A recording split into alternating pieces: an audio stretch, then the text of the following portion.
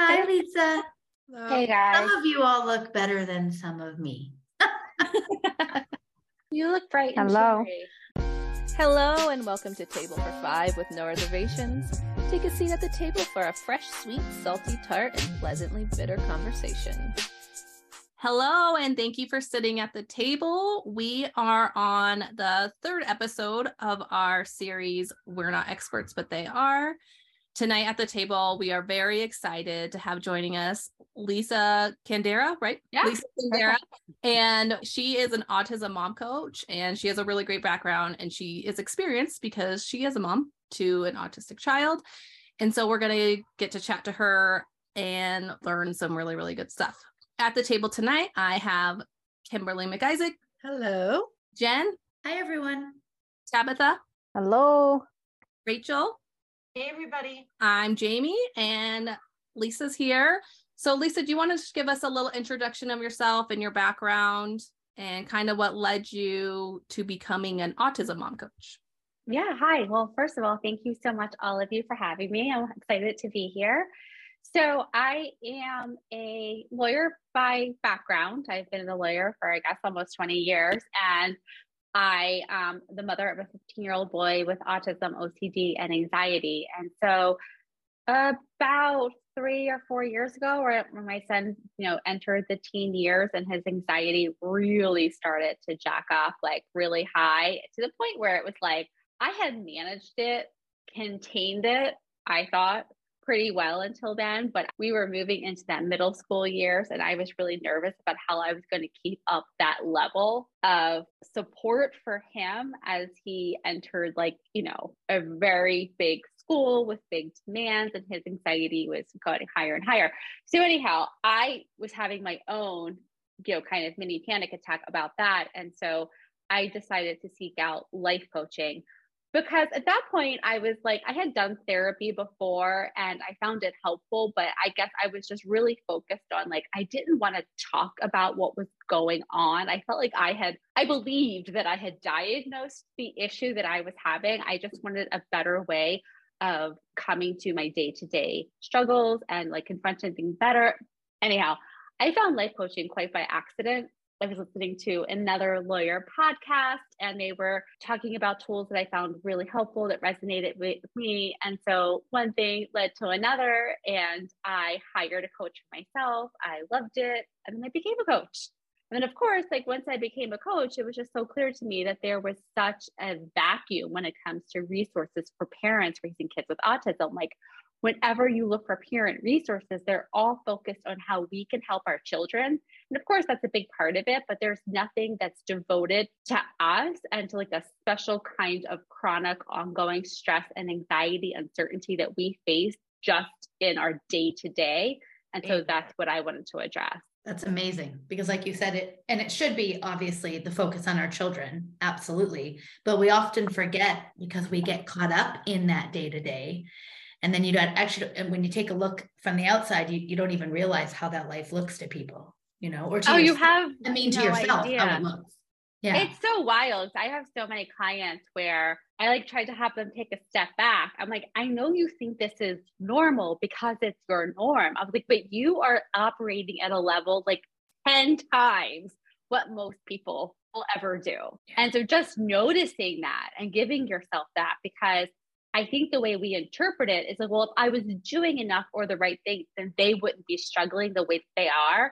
And I have found that it is the exact opposite. You can do everything and your child will still have their experience.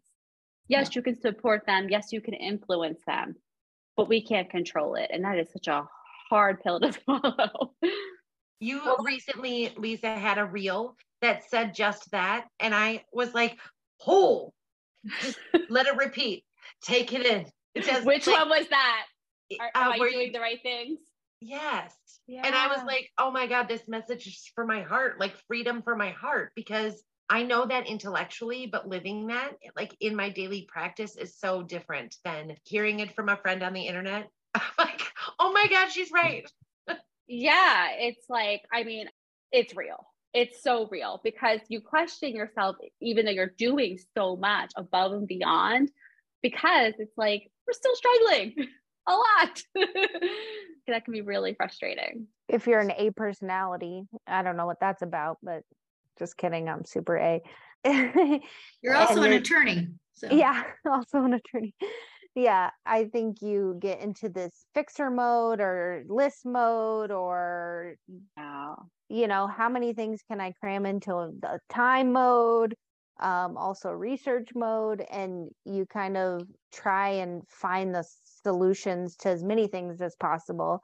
And sometimes there just isn't one. You just have to write it out, you know? You totally nailed it. And I say this about myself and all of my clients. We are used to resourcing our way out of our problems. We are experts at list, like we're tenacious, we get done.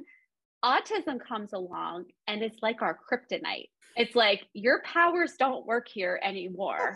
And it is really frustrating because Tabitha, like you, I'm an attorney, and I was like, yeah, you know what? I'll research and resource my way out of this somehow, some way. And to an extent, I've done a lot in that capacity, and that's been helpful. But, you know, it's not a magic pill, right? And it's like, that I think to me is the part that like I struggle with so much, and I see it with so much of my clients, is that they are used to getting results using this exact same format, and it doesn't work here. And so it's like, and now what? And you kind of lose your sense in that, because there's a comfort in doing things and making lists, checking things off and seeing those results. And that's where the trying comes in so hard. You're like, I'm trying so hard at this, and Rachel says this all the time, and I'm still failing. And how is that possible? Like, you're putting all your energy and effort, and you're still, not that you necessarily are failing, but that's how you feel internally, you know? Yeah, we have this idea, it's input in means results out. And when we're not seeing that, we're like, well, I guess I better try it again. I'm just must be doing it wrong. And, you know, we just like, you know, I guess it's trying another speech therapist, another therapy, or another medication. And, you know, the list goes on.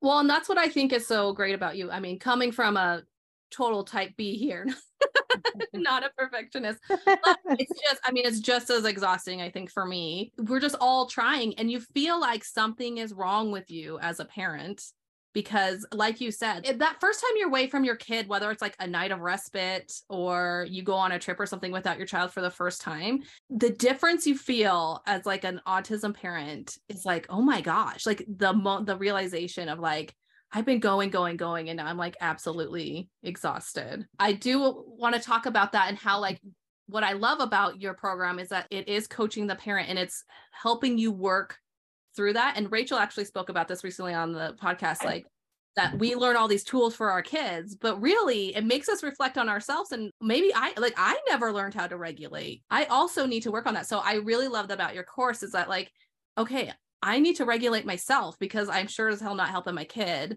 when they're dysregulated.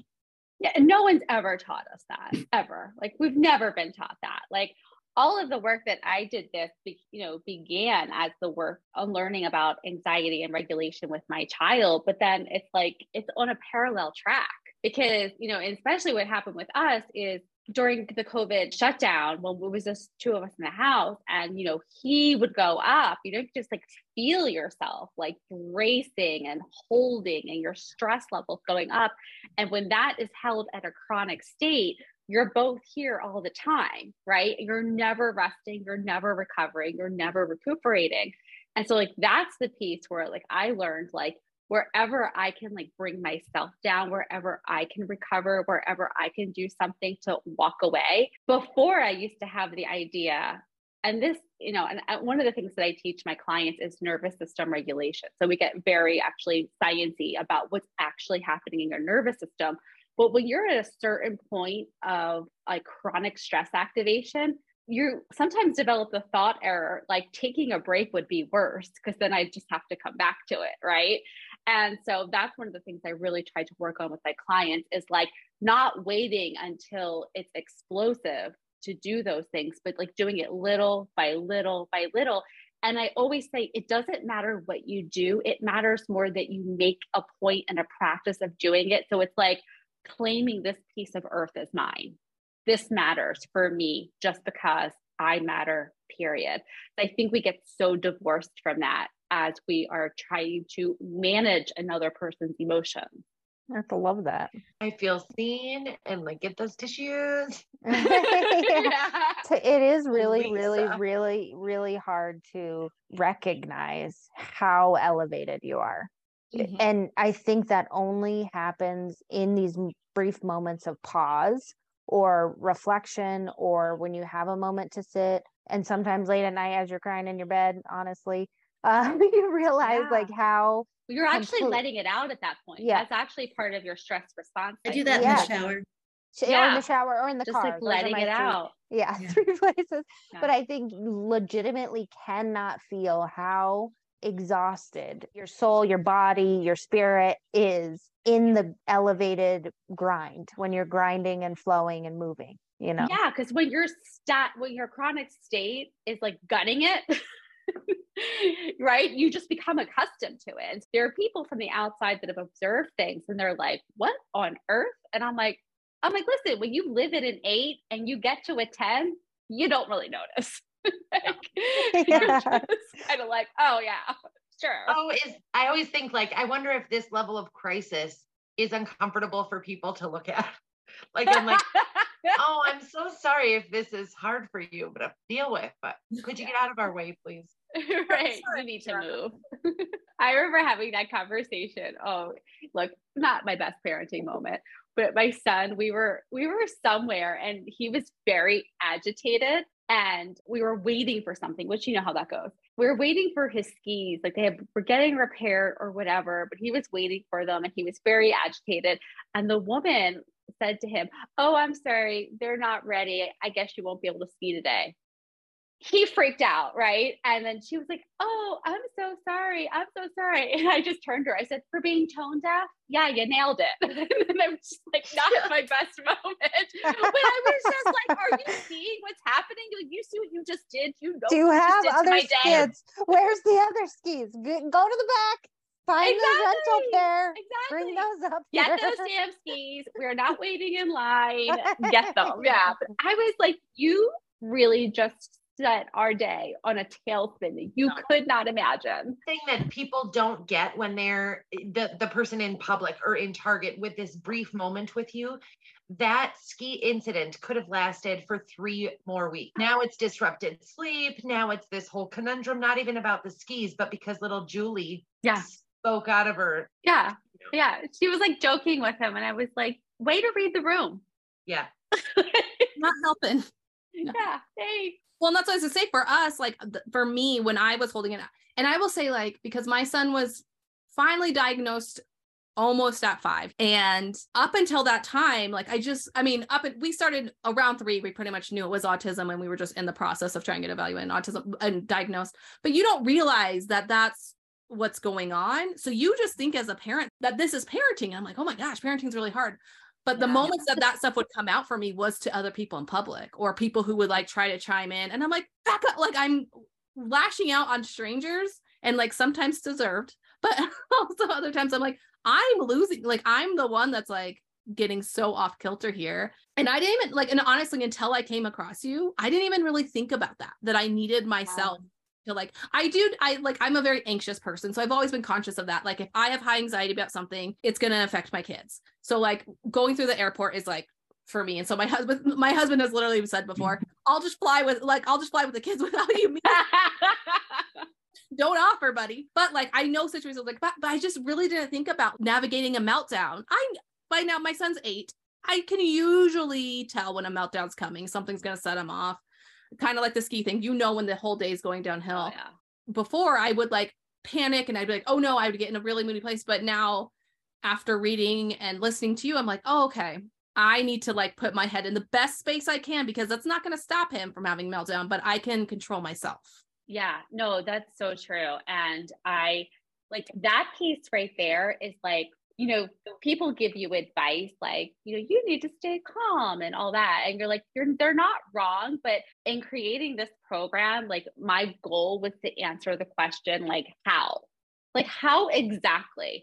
Because I was at the point, like I said, we were in lockdown and we were like, there's 2 rooms in this apartment and you just hear the screaming and I could feel my body like tightening and clenching. And it was like, how do I do that? And so what I teach is there's a lot of cognitive piece, with like, the frame of mind and setting up our expectations. A lot of it is like pure animal nervous system regulation, which so interestingly is all we're ever teaching our kids. We're teaching them how to calm their bodies. Well, we have bodies, we have nervous systems, we need that too. And that to me has been a huge game changer. It's just really tuning into what's going on in my body so that I can tend to it, versus the idea, what I always say is going inward before you go outward, because so much is like, I would jump up, run downstairs. What's going on? Be quiet. Stop doing this, whatever it was, jacking myself up. So now, and when I coach my clients on this too, it's when you have those kinds of reactions to your children, it's what I call the dance. We all have a dance in any kind of meltdown, and our children use behaviors to control their environment. And we're the environment. And so when they get proof of concept of like, if I yell and scream during one of mom's calls, I'm going to, get her attention right away. That gets reinforced and reinforced. And so it's like, in addition to like looking inward to like tend to yourself, you're also interrupting a pattern for both of you. And so, you can start to work on things in parallel, but the work for me is always to go inward, because for 10 years I did it the other way and with varying levels of success. But it's like when you are running that program all the time, that's what leads to like that chronic fatigue, the burnout, the feelings of helplessness. And so again, when he got to 13, I was like, I have gotten him through to this point, but I can't keep going at this level. Something needs to change. And it is mind-blowing because you don't think about those tracks. Like, I went to the park with a friend of mine whose child was the same age as my kids. My kids weren't there. And I was blown away at how many thoughts were running through my mind about the parking lot, about the open space, the no fence. How are we going to make it from track A to track B? My kids weren't even there. I had run like the 15 gamut safety zone through my mind within the span of 5 minutes. And you're doing that every single place. You're doing that every single place. And you don't realize how turned on you are to it, because you have to be. I mean, frankly, you just have to be. Yeah, you're like living with your head on a swivel at all times. Yeah. But the interesting thing though there, Tabitha, is even though your child wasn't there, with you running that circuit in your brain, your nervous system doesn't know the damn difference. Neither does your brain between real and perceived, right? So you're still jacked up having the experience. When I got to the car, I realized that was happening. I was like, holy cow, like my body goes into that by itself. Like I don't have to think about it consciously anymore, because there's so many, like how often, every time we leave the house, from the door to the garage, even, there's things that I have to think about to make it from the inside of my house to the car, to get into the car, and how much energy that takes to do that. But I recognized, I was like, that is mind blowing how fast my brain is going. And there is not a single safety concern that I'm in control of in this situation. And it's still running its track. I think that was the first moment that I realized the elevation that I was at all the time, constantly, all the time. I was sitting there and I was just like, this is not healthy. I'll tell you that right now. It's not good. Gotta learn to pare this back a little bit sometimes, especially when my kids aren't here. Unfortunately, it's not as if we've been given great alternatives. Yes.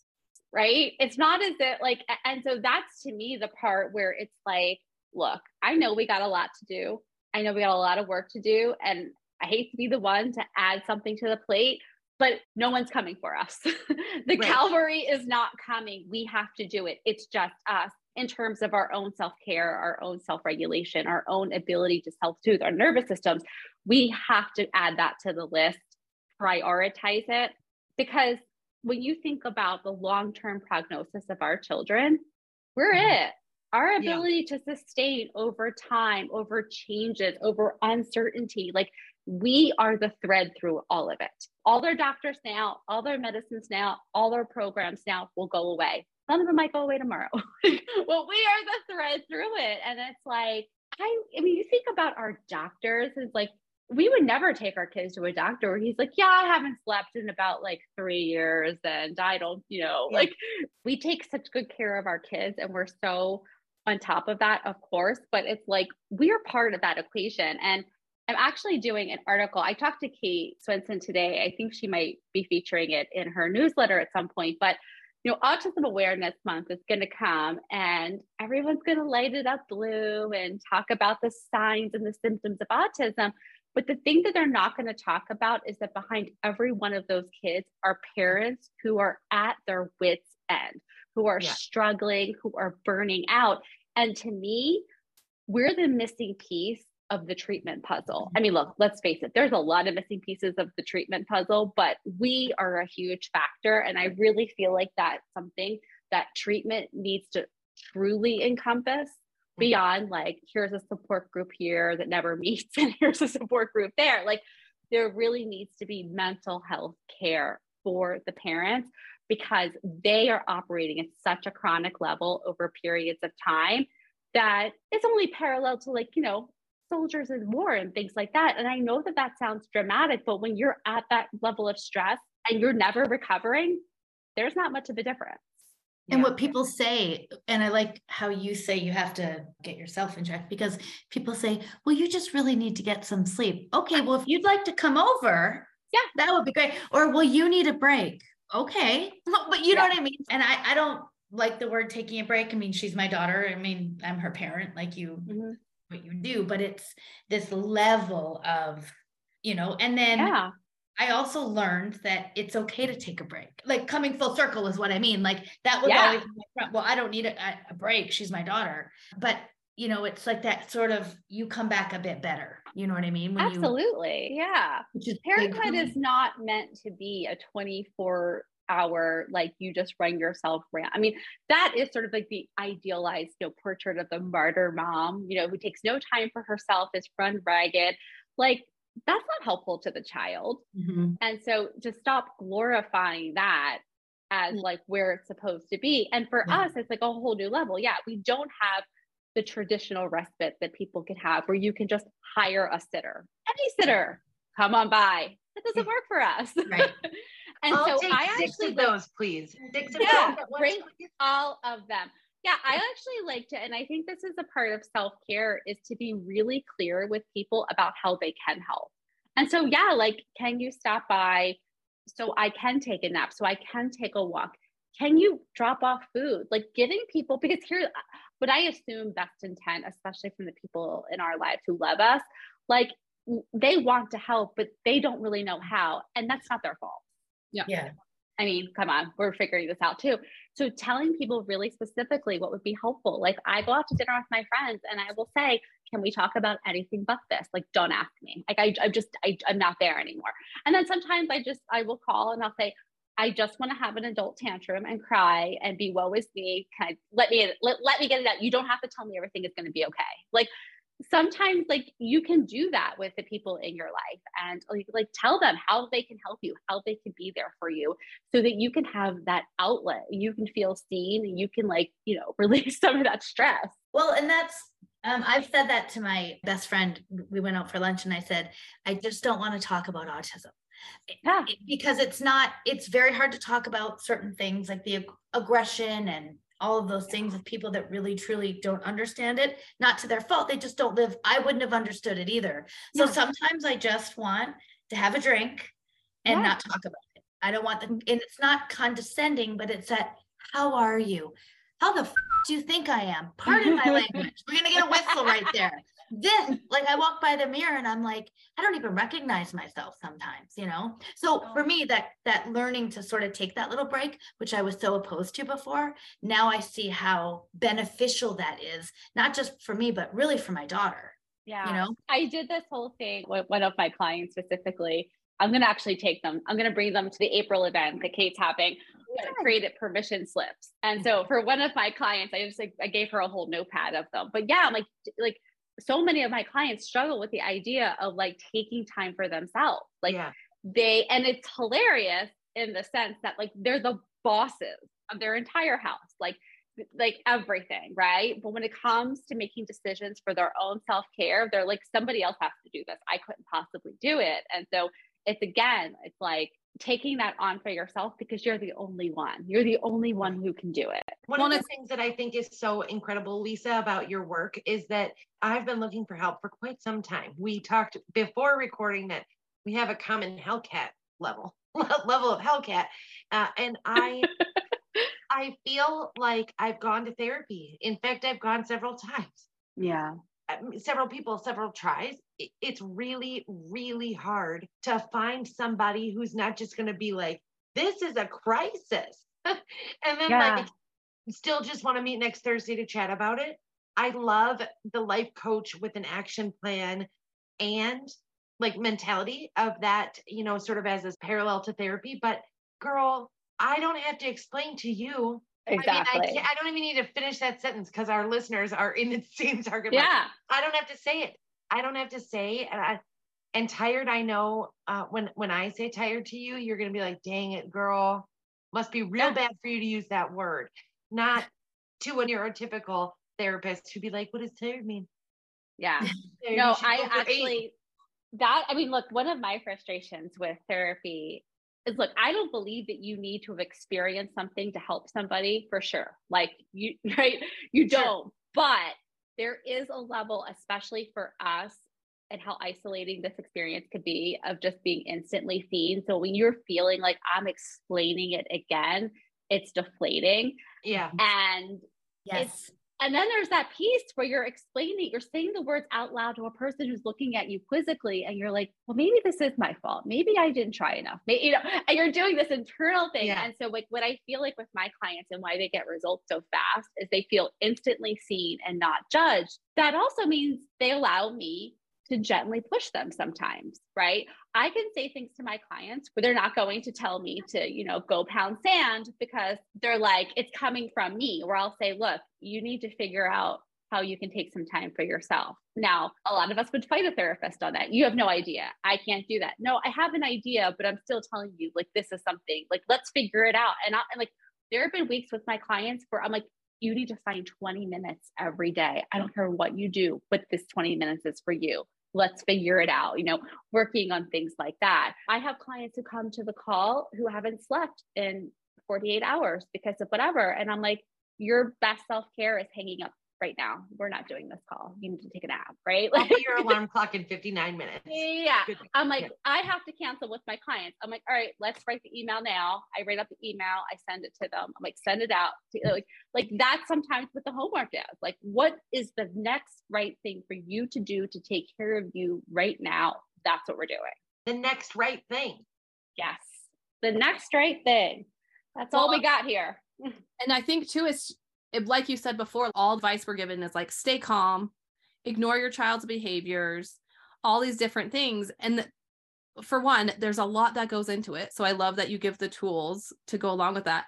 But also with parenting in general, it's forever. Like the people you're coaching, it's not like this is something that's going to pass. This is their lives. Like even when our children are adults, depending on the level, they're either going to be with us or we're going to be worried about where they are, or we're going to be shopping around for where they're going to be living and staying. It's a forever thing. So it's like this pure exhaustion that you really can't explain to others. But what's good with the parenting, it's like, there's also no roadmap for us as parents to autistic kids. And like the way we were raised comes up in it. Like my parents were very black and white about things. I can't be that with my son. Although in a whole nother way, I have to be really black and white about other things. Like, you know, like, it's just, you don't have a roadmap at all. And then you're also bringing whatever from your past. Like, you know, I kind of have a temper. Like I grew up with a parent that kind of had a temper, and I have a temper, and I can't just go to that temper. But I don't, you know, when you're in fight or flight all the time with your kid, it's really hard to find that time for yourself to think back on that, think about your past, think about what you're bringing to the table. Absolutely. Or anything else. And so I love how you talk a little bit about that and really dealing with all that stuff so you can help your child and yourself. That was a big part of something that I unpacked in my own self-coaching is homework. I'm like, why am I getting so angry? Because I ultimately didn't care that he had homework. I was lobbying for him not to have it at all. So it wasn't that I thought like, look, there's that part of me, that Catholic school girl of like, you should just do it because I said so. And I know that doesn't work, but it's like when I was digging into like, what is really happening for me that I'm reacting to him? And it took the thought that was like underneath all of it was, I don't know how to help him. And that was the fear driving all of it. I was trying X, Y, and Z to get him to like sit down and to learn a concept. And I felt like I was failing. And the thought that underneath it was like, I don't know what I'm doing. I can't help him. That was it. And once I saw that, and I was able to calm down a bit more because I saw what was happening for me. It wasn't about the homework, right? It was about my fear, not just in this moment. As I say, what my parents about behaviors, it's never about the behavior. It's about what we're making the behavior mean in this moment, going into the future, and that catastrophizing that we do. And so when we are not in that state with our child, like when things aren't going on, when we can come to those situations and sort of unpeel like what's happening like behind the scenes in our brains and our nervous system, that understanding can help us prepare and decide how we want to show up and take care of ourselves so that when we see ourselves getting elevated, we'll feel those thoughts coming in that we can, self-soothe. And that's the nice thing about the difference between, I'm a big proponent of therapy. I think therapy is fantastic. I've had it my whole adult life. Mm-hmm. I'm seeking some now. The thing with therapy though, is that, and I joke that I go in, I've done the cliff notes of my childhood trauma at this point so many times that I just go in and I'm like, okay, here's the rundown. I know that this floats back to certain things in my childhood, but I do not want to address. Can we deal with what is happening right now? I don't want to deal with this bracket of my life. And I do understand that I'm carrying a lot of that with me in my reactions and but the nice thing about this idea of a life coach is that it's solution based. And in therapy, you're trying to figure out things about yourself, why you're reacting the way you're reacting. And you do have to float back to that history of kind of traumatic things from your past to figure it out. But I'm always like down with therapists who are like, okay, we need to figure out how to solve this, what's currently going on, instead of just dealing with the past. There is a lot of intersections between therapy and coaching because, you'll kind of float around those subjects because they are there in the background. But you're right. It's not the purpose, so to speak, to unpack trauma for sure. Always respecting that your entire everything, whatever's gotten you here, it's all impacting you. It's all part of the fabric of it. And most of my clients, first of all, about a third of my clients are therapists, but then most of my clients are, students of self-help. They've been through therapy. They've, read Daring Greatly and, all the different books. Like they are very aware. And so this is just like another level. And look, I have to say that I think so much of it, honestly. I feel like I am a skilled life coach. I feel like I have a lot of experiences to share. I bring a lot of humor and a lot of practicality to my coaching. But at the end of the day, you are being seen by somebody who gets it. And sometimes that could get you so far, just that. I can tell you based on my following you that you are a rather skilled life coach and you don't need to possibly maybe dot the line of diminishing your work, but you are fantastic. But it is so something to feel like you can start at chapter 15 because this person gets it, right? When we sort of before we started our podcast and sort of came together, Rachel was the first person that I met whose kid didn't sleep like mine at the time. And I was like, somebody actually gets it. It was the very first time I had met somebody else that was. But did you try melatonin and laughter?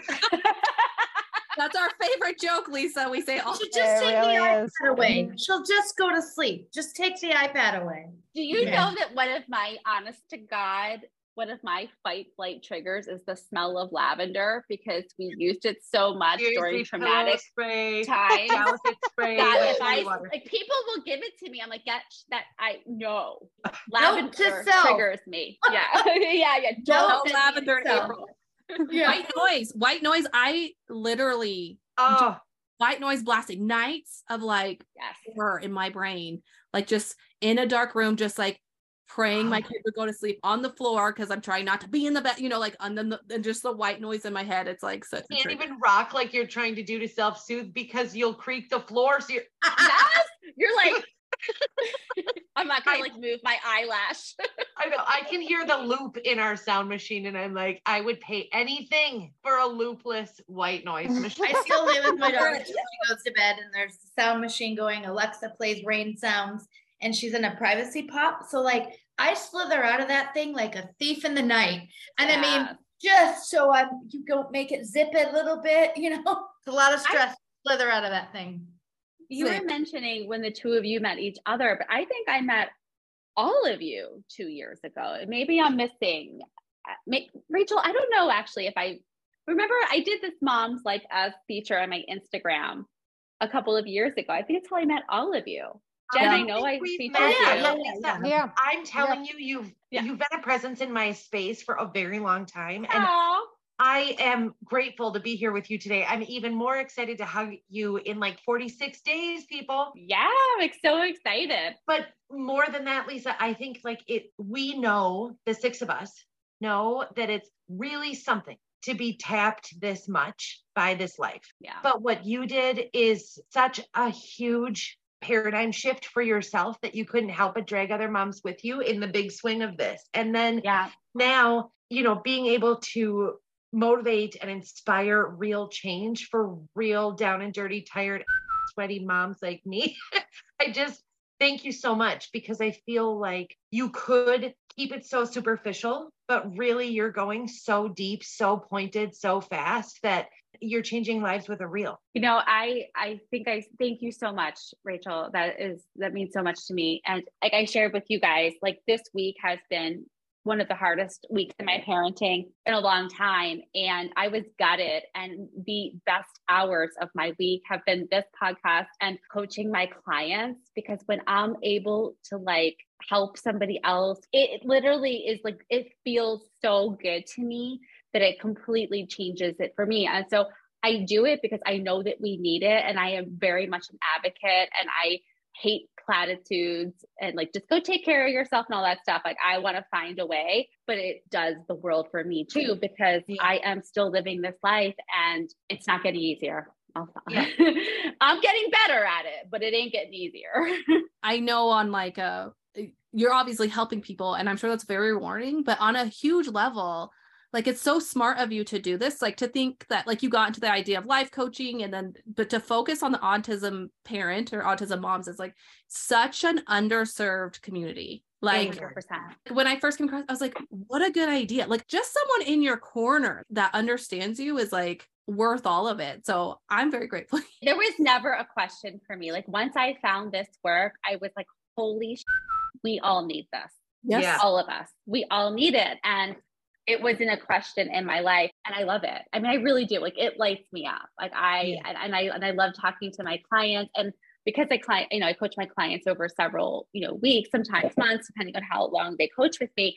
I get to see them through their cycles, and I get to see them like on the other side and growing in their skills. And it's so rewarding. And then like my whole master plan is really, it's like, as we're able to take care of ourselves, as we're able to show up in our own lives, as we're able to remember that like we matter too, it's like building just like this, I don't know, like community of moms who can support one another, but also like we are the change.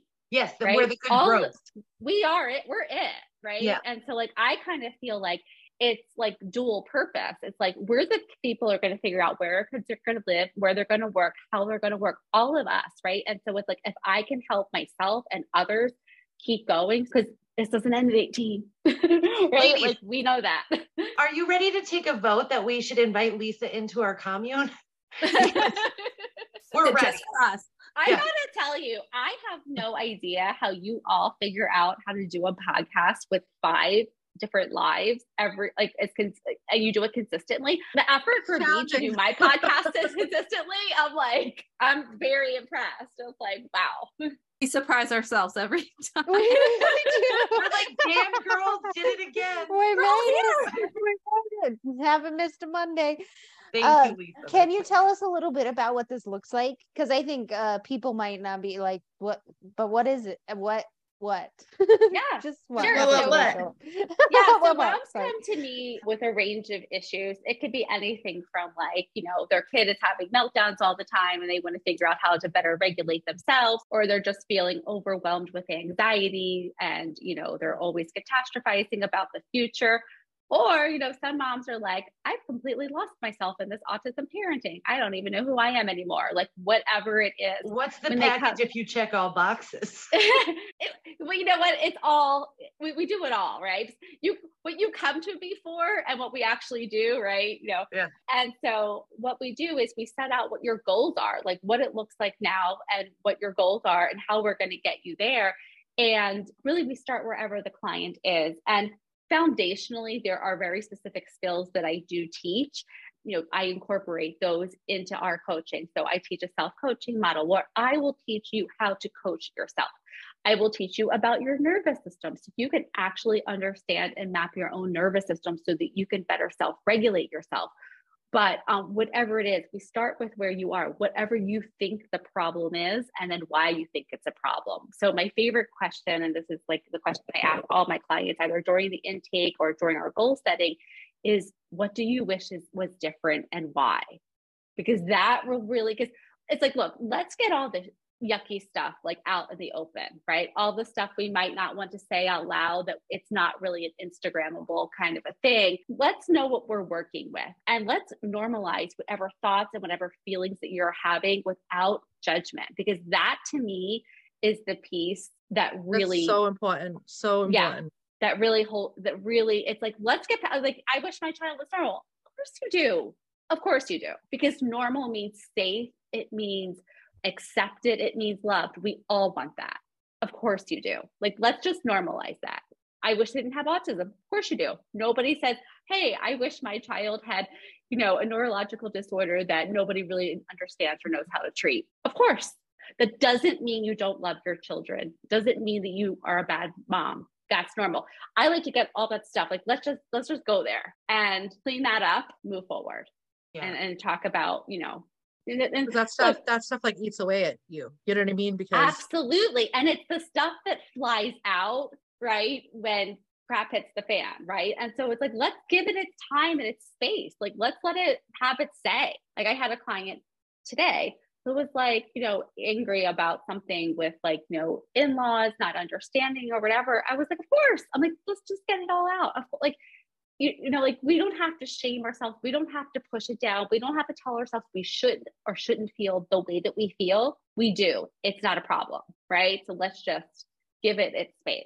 Well, and I think like for me, the main thing that I get most of the time is like all these ideas for advocacy.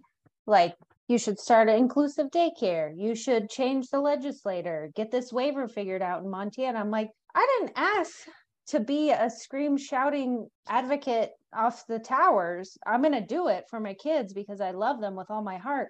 But it's not something, and I felt a bit of shame about feeling that way, at the time. And this came out in a moment of IEP aftermath, when the person was saying this to me. And I just like blurted out, like, I didn't ask to be this type of advocate in this community or in this space. Mm-hmm. And I'm doing it because I love my children and there should be some change and there needs to be some change. But I can't do all the things under the sun that are wrong with this world. Yeah. Right. As one person. Like, that's crazy. Why would you say that to me? Like, I mean, I think you're really underestimating yourself a little bit. I was like, we need to pair this, maybe one thing. Let's just trying to get through the day over here. I just made it through the IEP meeting barely, and that's just for my 2 kids. But I think there is a lot of shame in like these fleeting feelings that float in and out, that you don't want to feel that way. You don't want to feel like overwhelmed, and you don't want to feel like these feelings about your parenting or your children or any of that. But it's also something that you weren't prepared for and didn't ask to be a part of your life. It is a part of your real life, but you didn't expect it, as not so much the asking, but really you didn't expect it to be this complicated in the scheme. And it's okay to like have those fleeting thoughts. And also you might have some shame and guilt about those thoughts, that come out, but you sit for a long time in that alone. I think you sit in those feelings alone until you find a space where it's okay to say, some of those things that you feel that are normal to feel, I think, you know. Definitely. You know, and like one of like the first things that I teach my clients is all of our emotions, all of our feelings are created by our thoughts. And so if you're feeling like, I feel so overwhelmed or I feel so angry, I have no idea why, let's unpack it a little bit, right? Right? Like, let's get into those thoughts that you're having. What are you telling yourself? What are you believing about yourself? What are you making this mean? To sort of understand it, and then deciding, like, just because you have this thought, just because someone's made a suggestion to you, you don't need to adopt it as your own. Like, you could be like, no thanks, right? And so like one of the things that I teach my clients, and this is from ACT therapy, is like, we all have these thoughts going through our brains all of the time, and they're all optional. We have a choice when it comes to our thoughts. And you know, we can, I talk about it like the Precious from Lord of the Rings. Like, we can like ponder our thoughts and be enthralled by them and get wrapped up into them, or we can hold them lightly like a cactus and be like, I don't know about you. I don't think so. Right. Like, but it's like making this effort to externalize the thoughts. Like, you are not your thoughts. And so the more you can get practice at this work, the more agency that you have over your own emotions and how you are showing up and how you are feeling. Lisa, do you want to talk a little bit about the mini course you have too that people can sign up for? Yeah, sure. So this is right on my website. It is how to keep your cool during an autism meltdown. And it's a video course that I do where I will walk you through my before, during, and after process for regulating your own emotions. And like I said, you know, people say, just stay calm. And that's not something that happens in the moment. It's not something that happens when you're already escalated. And so what you do before and what you do after a meltdown or a triggering is, I think, even more important than what you do during it. Because look, during it, we're just trying to get through that stuff, right? So this is the practice that really breaks down some of the skills that I teach in my larger program. So if you're interested in that, you can go right to my website and there is a sign up there. Also, if you're on my website, get on my mailing list. I do a newsletter every week. It's called the Sunday Reset, where I share advice from my own life or my own coaching clients, you know, just to add to your tools. And I think actually by the time this podcast comes out, but if not, a week later, for Autism Awareness Month, I'm going to be releasing another freebie, which is called The 7 Truths Every Autism Mom Needs to Know. So if you're on my mailing list, you will get that, you know, directly to you. I will send it right to you. So get on my mailing list now. You will get all of that. But depending on when you're listening to this, if you're listening in the future, which you will be, you can go onto my website. You can find it as well. Sometimes it's like, you know, these things, like we all know that you can't be escalated and de-escalate somebody, right? But it's like, you don't realize you're doing that. So like having somebody else talk about it, it just puts that thought in your head. So it's like, you're more aware of it. I mean, Yes. Obviously anybody knows that, but it's like, you don't realize necessarily that you're doing that. I always see my husband do it. I know I do it too, but like, I notice him do it and I'm like, you know, it's just, it's hard not to, but like, it's like having that awareness that like, that's what you're doing, like almost like giving it a name. I think that is so helpful for people, because then you could be like, oh wait, this is what I'm doing right now, and kind of take that step back, where when you don't recognize it, it's a little bit harder to do that. So I think I agree. Good. And that's why the before part is so important. Like, I actually go through how you can kind of break down before, like, you know what your triggers are, generally speaking, or like the things that you deal with like on a daily basis. So let's just pick one of them and let's like understand what's happening for you when that happens. And like 9 out of 10 or 10 out of 10 times on some level, we're taking or making the behavior personal about ourselves, about our child, about our parenting. That is fuel for the fire. And so one of the things I like to sort of like talk to my parents, what can we think about this behavior before it happens that's not going to escalate us? Like, let's get neutral.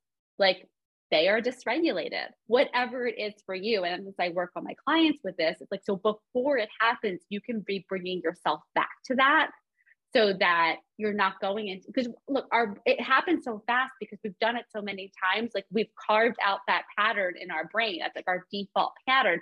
And so when we're trying to shift, it's going to take time. It's not going to be instantaneous, right? Like, like we've built up this pattern over time. It will take time to shift it. And so it's that repetition and that practice. Kimmy, you made me laugh because I'm getting better, I think, at meltdown stuff, I think.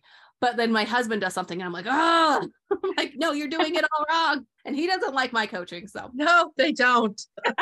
One of the benefits to coaching with me that some of my clients have experienced is that they do it in their living rooms on a Saturday. And so their husband's like listening in the background somehow, some way. And I've had clients be like, oh, like I noticed that my husband like picking up some of the language or, whatever it is. And so there's that added benefit that if you want to like indirectly coach your husband, but obviously he can't hear it from you, he can hear it from me. There you go. Yeah, that's what I need. Yeah, definitely. And where else can everyone find you on social media? Sure. So I'm on Facebook, the Autism Mom Coach. That's my business page. And I also on Instagram at the Autism Mom Coach. And then my website is the Autism Mom Coach. Very consistent. Perfect. Yeah. Thanks so much. Not only for coming on our podcast, which we're very grateful for, and talking to our listeners, but just in general for what you do, because like I said before, it's such an underserved community and we know that. Thank you so much, Lisa. And I'm so excited. Thank you. April. I didn't know you were going to be there. So yeah, awesome. I'm excited to meet all of you. I really am. I think it'll be super fun and a nice break. Yeah, we're doing this live there, so you'll have to come watch us. Yeah, I definitely will. That'll be fun. Awesome. Well, thank you for joining us. Thank you. Good night, guys. Night. Bye. Thanks, everyone. Bye. Thank you for joining us at the table for this episode. Check out the description to find where you can sign up for our newsletter, how to become a supporter, and find links to us individually. Join us next Monday for more, and while you wait, check out our content on Facebook and Instagram. If you are enjoying the podcast, please make sure to subscribe and rate and review us wherever you listen. To contact us, you can email us at tablefor5podcast@gmail.com. We can't wait to sit with you again.